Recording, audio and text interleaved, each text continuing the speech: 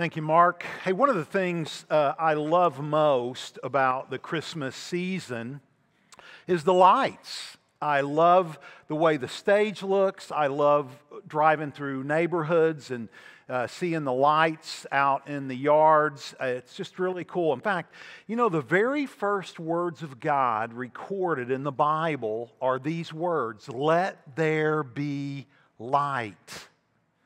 Then in John chapter 1, we find which parallels to Genesis chapter 1, we find these words, "God is light, and in Him there's no darkness at all." So what we find in the Bible is that darkness often symbolizes things like sin and futility and striving and death, while light represents things like holiness, purity, beauty, and life. Now, in the book of Isaiah, which is a book that actually gets quoted a lot this time of year, God's people have been walking through a season of darkness and even death. Does that sound familiar to anyone?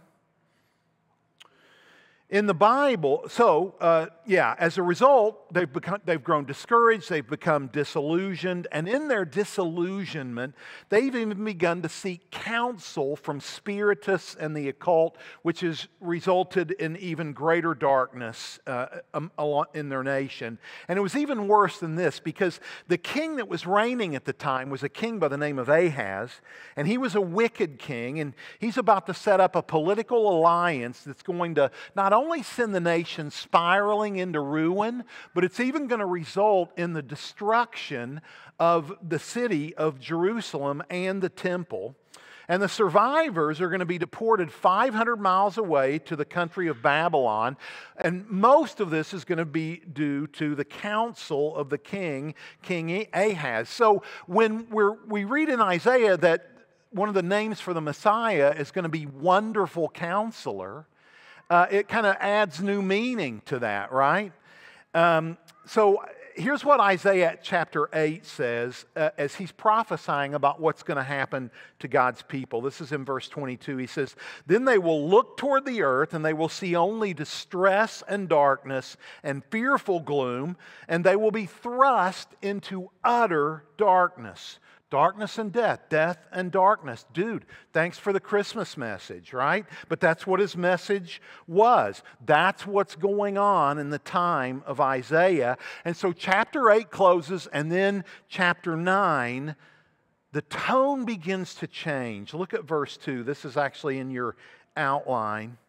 "The people walking in darkness have seen a great light. On those living in the shadow of death, a light has dawned." So all of a sudden, the whole mood starts to shift, right? Isaiah says, sure, right now we're in a season of darkness and death. But those people walking in darkness won't always have to walk in darkness. One day, they will see a great light. And he goes on to say, for those who even walk through the shadow of death, a light will dawn. In other words, he's saying this: God's light will push out the darkness of Ahaz.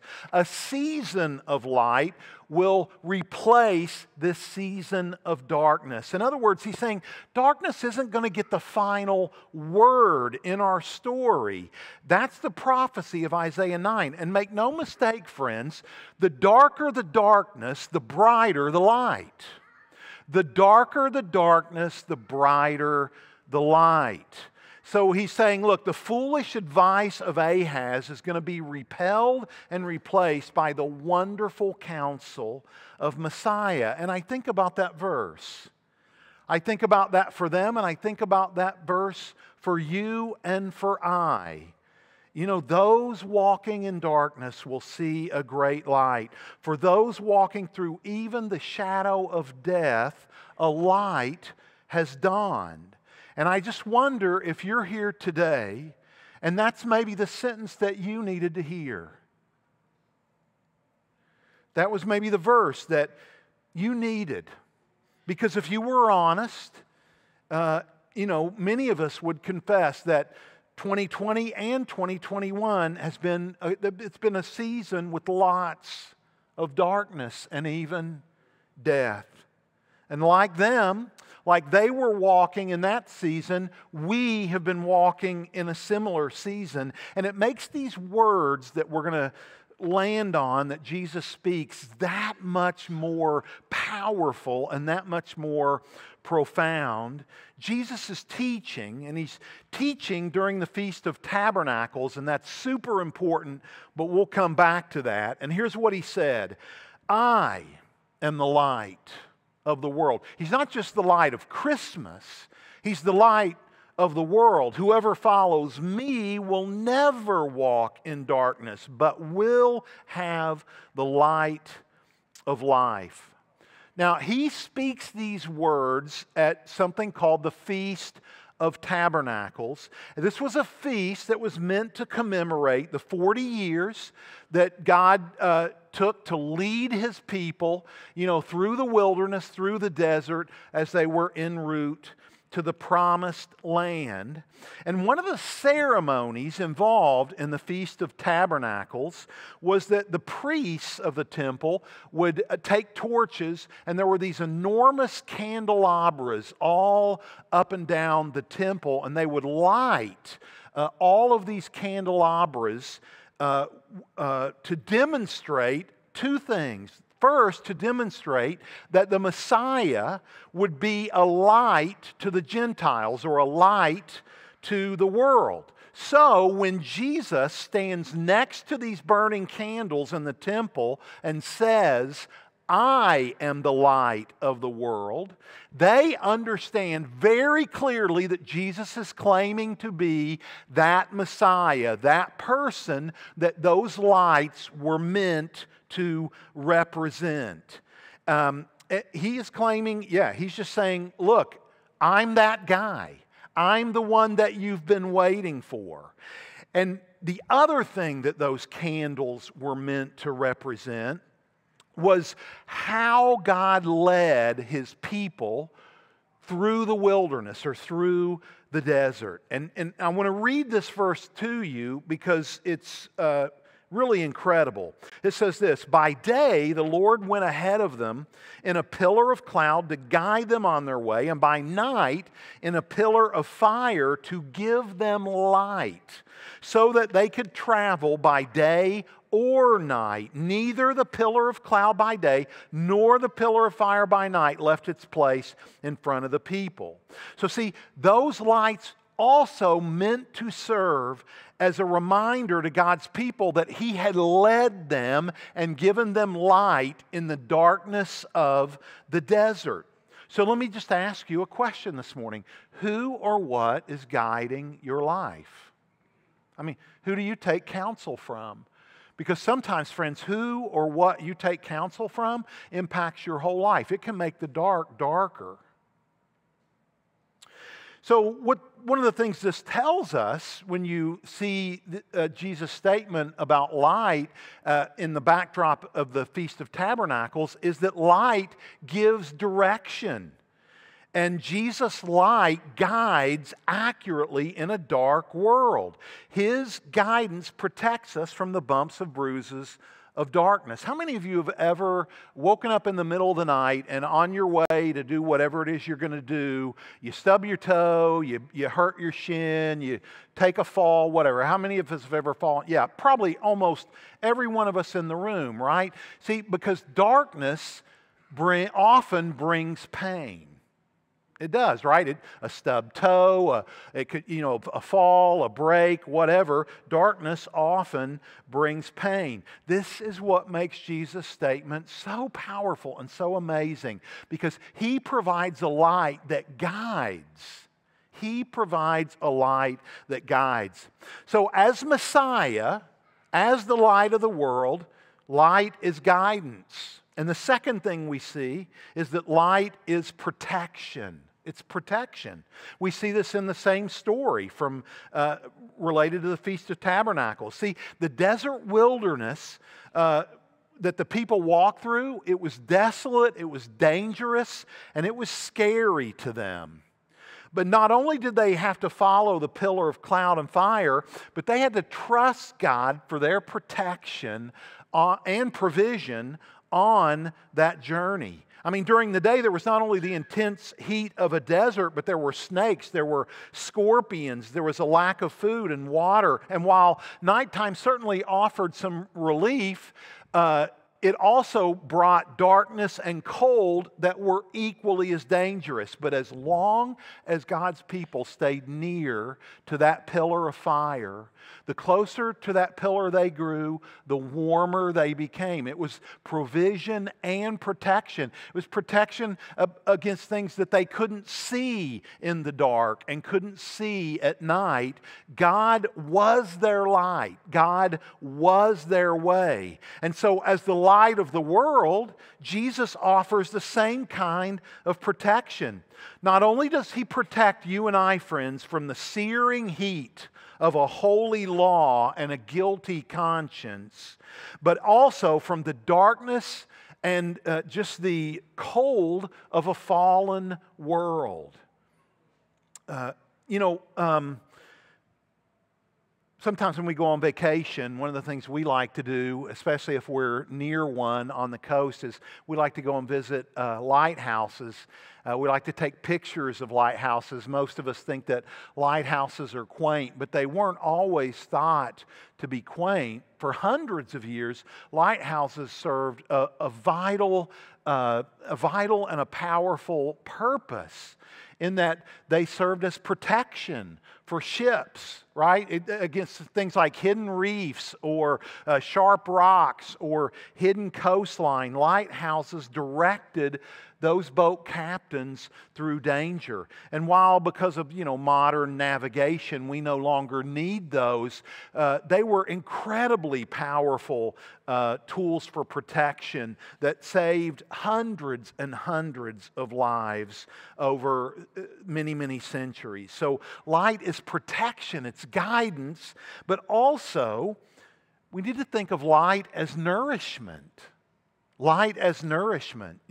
When you bring a plant into your home, one of the things that plant has to have to live is light.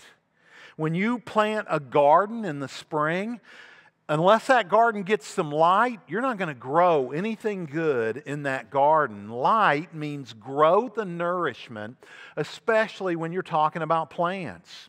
So when Jesus says, hey, I'm the vine and you're the branches, He is pointing to this idea. So I'm wondering, how many of you know the guidance, know the protection, and know the nourishment of Jesus? So you may say, well, I want Jesus as this light. How do I get it? Well, you get it by following Him, by staying close to Him, by living out of His provision, out of His nourishment, out of His guidance every single day. In fact, I want you to know what the Bible says happens to men and women, ordinary people, when they make that decision. Look what 1 Thessalonians 5:5 says. You are all sons of the light and of the day. We do not belong to the night or to the darkness. This is a beautiful thing. In other words, when we're placed in the family of God, we don't just get to simply reflect the light of Jesus. We become His light. We become the light of Jesus to others as sons and daughters of the light. This means that because of Jesus, friends, our dawn is not in some future day. Our dawn is right now. Our dawn is this day, today, and every day that we get to follow Him. Because of Jesus, light is not simply something we reflect. It's something that we become. Light, sons and daughters of light, is what we are. It is who we are. It becomes part of our identity. And it's so important to get this. And this is why Jesus said these amazing words that Mark read earlier. You are the light of the world. It isn't just that Jesus came into the world as a light. He came to pass that light on to you and to me. You are the light of the world. A city on a hill can't be hidden. Neither do people light a lamp and put it under a bowl. Instead, they put it on a stand, and it gives light to everyone in the house. What this means, friends, is that you are meant to be a light to the people you will go home to today. You are meant to be a light to the people you will go to work with tomorrow. You are meant to be a light to the people that you go to school with. You are meant to be a light to the people that you enjoy life with. In all those settings, in all those ways, you and I are meant to be a light. And then Jesus goes on and says this, in the same way, let your light shine before men so that they may see your good deeds and praise your Father in heaven. Listen, I don't know how you think of yourself, but when Jesus looks at you, He sees the light of the world. When Jesus looks at you, He sees sons and daughters of light. And in the same way that a city on a hill can't be hidden from view, especially in the dark, right? Your good deeds are meant to shine out to the glory of God. I want to show you some things. So check out this city. This is a picture of Aspen, Colorado. It's beautiful, isn't it? But this picture has nothing on what Aspen, Colorado looks like at night as a city on a hill. Let's look at that. Isn't that beautiful? See, cities just take on a new vibe, don't they? In the light. There's something about light that's inspiring. There's something about light that's encouraging. Here's another one. So this is Clifton Mill in Clifton Falls, Ohio. And every year they put on a Christmas scene. I made that way harder than I should have. So yeah, but look at that at night. Isn't that amazing? Look, same mill. I mean, it's beautiful during the day, but man, it just pops at night. And then finally, one more. This is I have a brother that lives in Denver, Colorado. This is actually the Denver courthouse. Pretty standard stuff for courthouses, right? But at Christmas, they do it up right. And here's what it looks like at night.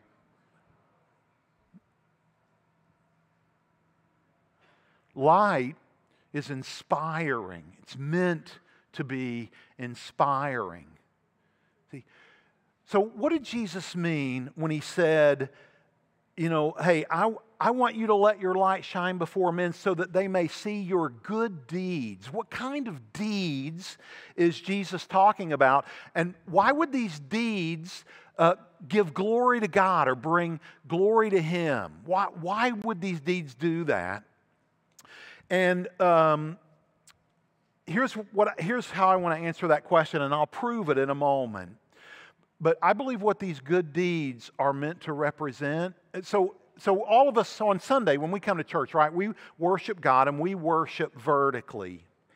But when we love the men and women that are in our lives, we worship horizontally.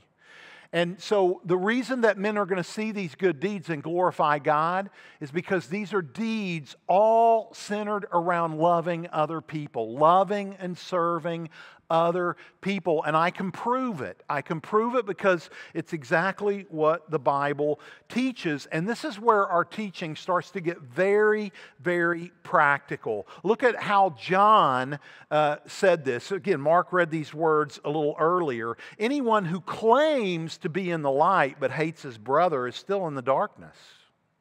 Whoever loves his brother lives in the light, and there is nothing in him to make him stumble. But whoever hates his brother is in the darkness and walks around in the darkness. He does not even know where he's going because the darkness has blinded him. Now, something that's important to note here is John says it's possible to think that you're in the light, but really be walking in darkness. How? Based on what? Our relationships to other people. Whether we're demonstrating a love for others or a hatred of others. Now, why would John say this? This is such a powerful testimony. Whoever loves his brother is in the light. Why would he say that? Well, because he was in the room with Jesus when Jesus was initiating a brand new covenant.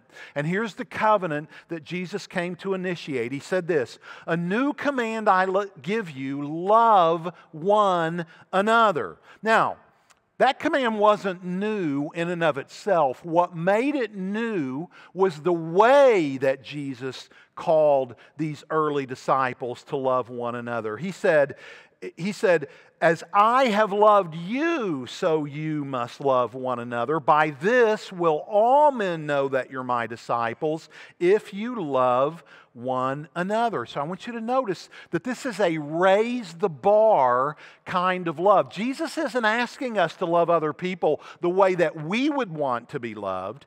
He's asking us to love other people the way that He has loved and served us. And listen, friends, that love cost Him everything. He withheld nothing from you and I as an act of love. He put it all on the table, everything that He had, and He bled to make that happen. And that's the kind of love that Jesus is calling us, you and I, to have for one another. So John was in that room. He heard those words. And as he reflected on that commandment and how important it was, he uses, under the inspiration of the Holy Spirit, sure, but he uses this analogy of light and dark to drive it home. Most of you probably have heard this, but in the Bible, there are three kinds of love. There's phileo love. Think Philadelphia, the city of what? Yeah, brotherly love, but that's not the word Jesus uses here. Then there's eros love. That's sexual love, intimate love, physical love. And then there's agape love, which is unconditional love, the love of God. And that's the love Jesus puts in here. We are to love other people unconditionally in the same way that God has loved us. So John just elaborates on this command in terms of darkness and light. To love is to live in the light, and to hate is to live in the darkness. Hatred blinds us. It causes us to stumble. So a few years back, we went to, I believe it was Branson, Missouri, and one of the things we did while we were there was we took a tour of a cave in that area. We saw, it was incredible. We saw gorgeous rock formations, incredible colors, amazingly large stalactites and stalagmites. Aren't you impressed that I worked those words into a sermon? When we reached the deepest part of the cave, the guide had us all stop and kind of hold on to each other. Remember, this was pre-COVID. It was okay then, right? And so we're all holding each other in a big group, touching each other, and then the guide just turns off the lights. We were instantly surrounded by absolute darkness. You couldn't see your hand in front of your face. No one dared move a step in any direction because all those beautiful things that used to be beautiful rock formations were now dangerous, and they were sharp things that could cause harm or even death, right? See, with light, that cave was a beautiful place to be. But without light, it became simply dark and dangerous. In fact, the rock formations that we saw, those amazing colors of that cave that we saw, they were only beautiful and colorful because of the light. So listen, friends, here's my point. Without Jesus, who is, make no mistake about it, the light of the world, our world would simply be a dark and a dangerous place. But because His light shines in the darkness, The world is a far brighter and more colorful place. It's a safer place for you and me. And again, make no mistake, the darker the darkness, the brighter the light. And it's never been more important than it is today for us to be the sons and daughters of light that God tells us that we are. But there's some things that can get in the way. Things that mirror hatred or look a lot like hatred. And I want us to close with this verse. We'll think about it for a few minutes. This is Philippians chapter 2. Here's what Paul said. Do everything without complaining or arguing, so that you may become blameless and pure, children of God, sons and daughters of the light, without fault in a crooked and depraved generation. You could say in a very, very dark world. And then these amazing words, in which you shine like stars in the universe. Isn't that beautiful? You and I, you are meant to shine like stars in the universe. You're meant for that. This is part of your legacy. It's part of who you're supposed to be. But Paul also warns us against two things that condemn that light, that can conceal that light, the light of Christ within us. And the first one is this, complaining. And the second is arguing. But why would he argue that we should avoid those two things in particular? Well, one reason is, because the world just complains and the world argues. See, here's what makes complaint such a big deal. Complaint, when I do it, when you do it, ignores the grace, the kindness, the mercy, and the love of God. It just ignores all of that. It is an affront to God's sovereignty in your life and in mine. So parents, how many of you just get a kick out of it when your kids complain? Yeah, no hands are up, right? Why? Why is complaint from our children so incredibly discouraging and even frustrating for you as a parent? You know the answer, right? Because it ignores all the good things that you've done to try to provide for them and give to them. It ignores all that you've done for them. In the same way, friends, as our Heavenly Father, when we complain, we're ignoring His grace, His provision, His mercy, His goodness at the expense of complaint. I mean, complaint ignores all the good things in our life that God has given to us, that God has provided for us. And I'll tell you a final thing. Complaint, the reason it dims the light of Christ within us is because it hinders our witness to the world. I mean, who wants to be around somebody who complains all the time? Who live in what one author called a culture of complaint. In fact, A.W. Tozer said this. He said, among those sins most exquisitely fitted to injure the soul and destroy our testimony, few can equal the sin of complaining. Complainers are what he calls missionaries of misery. Missionaries of misery.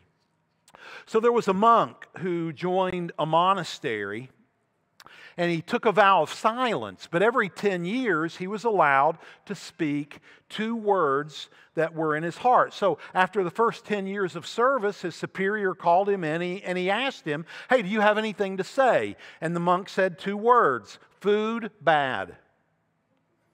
So he goes back to his duties. After another 10 years, the monk again had the opportunity to come in and voice his thoughts to his superior. And here's the 2 words he chose, bed hard. So then he goes back at it for another 10 years. He's called into his superior, and when he's asked if he has anything to say, he says, I quit. To which the superior responded, "That doesn't surprise me a bit. You've done nothing but complain the last 30 years. This is why Mark Twain said, "Don't complain and talk about all of your problems. 80% of people don't care, and the other 20% will think you deserve them." See, complaint hinders our witness because it points people in the wrong direction. See, now, so that's complaint, but then he goes to arguing. Why would he pick up on something that we're prone to do almost every day with someone, right? Think about it. Why do people argue? Well, here's my point. I think arguing ignores the law of love. It is actually the opposite of love, because when we argue, we are failing to love others, instead insisting that they love and serve us. Think about it. James said it this way. He said that the reason we argue with one another is because we want to get our own way. We have selfish desires that we want to get met. See, so when I'm arguing, most of the time when I'm arguing with somebody, I'm trying to assert the importance of my will over their will. See, it makes my needs more important than your needs, which is the exact opposite of love. Arguing clouds our witness because it is unloving. It dulls, it dims the light of Christ within us. And friends, you know this, but it's never been more important for the church to be sons and daughters of light. When God looks at you, I don't know what you see when you look in a mirror, but I know this. When God looks at you, He sees the light of the world, and we have to be that light. We have to be. And you know why? Because we live in a really dark and dangerous world right now. And you don't have to look much further than this week's headlines. You don't have to look much further than yesterday's news to be reminded of that truth. That means now is the time to be children of light. Sons and daughters of light is what we are. You know, I mentioned earlier that one of the things I love about Christmas is lights. But you know what's truly amazing, whether you're driving through a neighborhood, whether you're walking into somebody's living room, what really makes lights pop is when you start to put them together. You know, when you get a bunch of lights in one place, friends, that's what our city is meant to see. A bunch of lights, all gathered in one place. A bunch of lights shining out into the darkness. That's what our culture needs to see. Now listen, you may never be powerful or famous. You might not even think of yourself as a hero. You may never make a fortune on Wall Street or star on television or in the movies, but you can still be exactly who and what God wants you to be. You can be the light of the world because the light of Jesus shines within you. You know, one of my favorite illustrations about this, I've used it before, is the moon. You know, when you see a full moon at night, the moon's not generating any light of its own. Do you know what it's doing? It's reflecting back to earth the light of the sun. In the same way that you and I are meant to reflect out into our culture the light of the Son of God that you and I follow. You and I are meant to be that. Don't shrink back from it. So what am I saying? How do you be a light? You love well. You love often. You serve. You give your life away in order to bring value to other people. You're bringing value. I heard John Maxwell talk about and use that phrase, and I love that phrase, that our job every single day is to add value to someone else's life. Every day. You know, sometimes I bump into people and they'll say, well, you know, I'm still around. I don't know why. I guess God still has a purpose for me. And I always want to push back against this idea that God keeps people around for some giant, overarching purpose. Do you know what your purpose is today, right now, here and now? To love well. To add value to other human beings. And that's not a one-time deal. That's a grand, glorious purpose that's worth getting out of bed for every single day. Every single day. That's what you're here for. To add value to other people in the name of Jesus. To give yourself away for them in the same way that He has given Himself up for you. I want to tell you a story about this in my own life.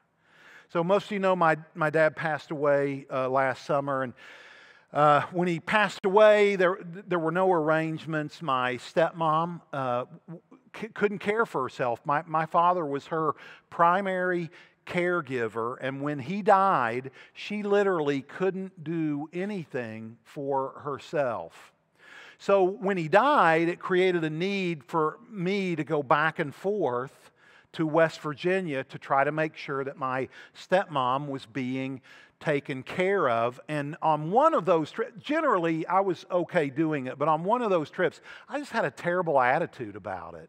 I mean, I was complaining, I was droning on to God. God, why did this have to become my problem? Why didn't they think this through? On and on, I'm complaining, right? And just going through my laundry list of why this was so hard. And then I heard God's voice. And God said to me, I want you to pour yourself out for her in the next 2 days. That's how long I was going to be there. I want you to pour yourself out for her in the same way that I've poured myself out for you. And I knew that if I failed in that assignment, I could never teach on servanthood or love ever again. Because I'd be like the biggest hypocrite in the world, right? To stand up and tell you how vital and important it is to love people when I just resented having to love someone. Make no mistake about it. Loving other people will be the single hardest thing you do every single day. This is not a Hallmark, mushy, gushy sentiment. This is a dirtying of your hands, making other people's lives better. And you want to know why it's so hard? Because it works against our self-interest. The one interest that we all have in common and share is self-interest. See, in order to add value to someone else's life, I have to take value away from my life. I have to give up some of my time. I have to give up some of my comfort. I have to give up some of my sweat equity on behalf of someone else. And it just fights against human nature. So what's it going to be? Because you are the light of the world. So shine. Love well. Let me pray that for you and me. Heavenly Father, I pray that you'd help us love others well this week. Not in a Hallmark, gushy, mushy, sentimental kind of way, but in a way that's gritty and in a way that takes away from our own comfort and takes away from our own desire to be served. And Lord, I just thank you for your Son, how He modeled this for us so well, because He said, I didn't come to be served. I came to serve and to give my life away as a ransom for many. So Lord Jesus, make us a people that are willing to give our lives away a little bit every single day in order to add value to others and to glorify your name. Because at the end of the day, Lord, people will see that and they will praise and glorify you. And Lord, we hunger, we yearn, we thirst for that. And it's in Jesus' mighty name that we pray. Amen. So may you. leave in the light that is Jesus. And may you be that light this week for others. God bless you guys. I love serving with you. Had a couple of quick announcements. Number one, remember that next Sunday, the day after Christmas, we have 2 Christmas Eve services next Friday night at 4 and 6. And we're only doing 1 service next week, or next Sunday, and that's the 11 a.m. service. So if you show up here at 9, you're probably good because you're here at 11, right? So you clearly prefer this service. But if you show up at 9, nobody will be here to let you in. So just be aware of that as well. We hope you guys have an amazing Christmas. We look forward to worshiping with you on Christmas Eve. If you can stick around and help us stack chairs, that'd be amazing. God bless you guys.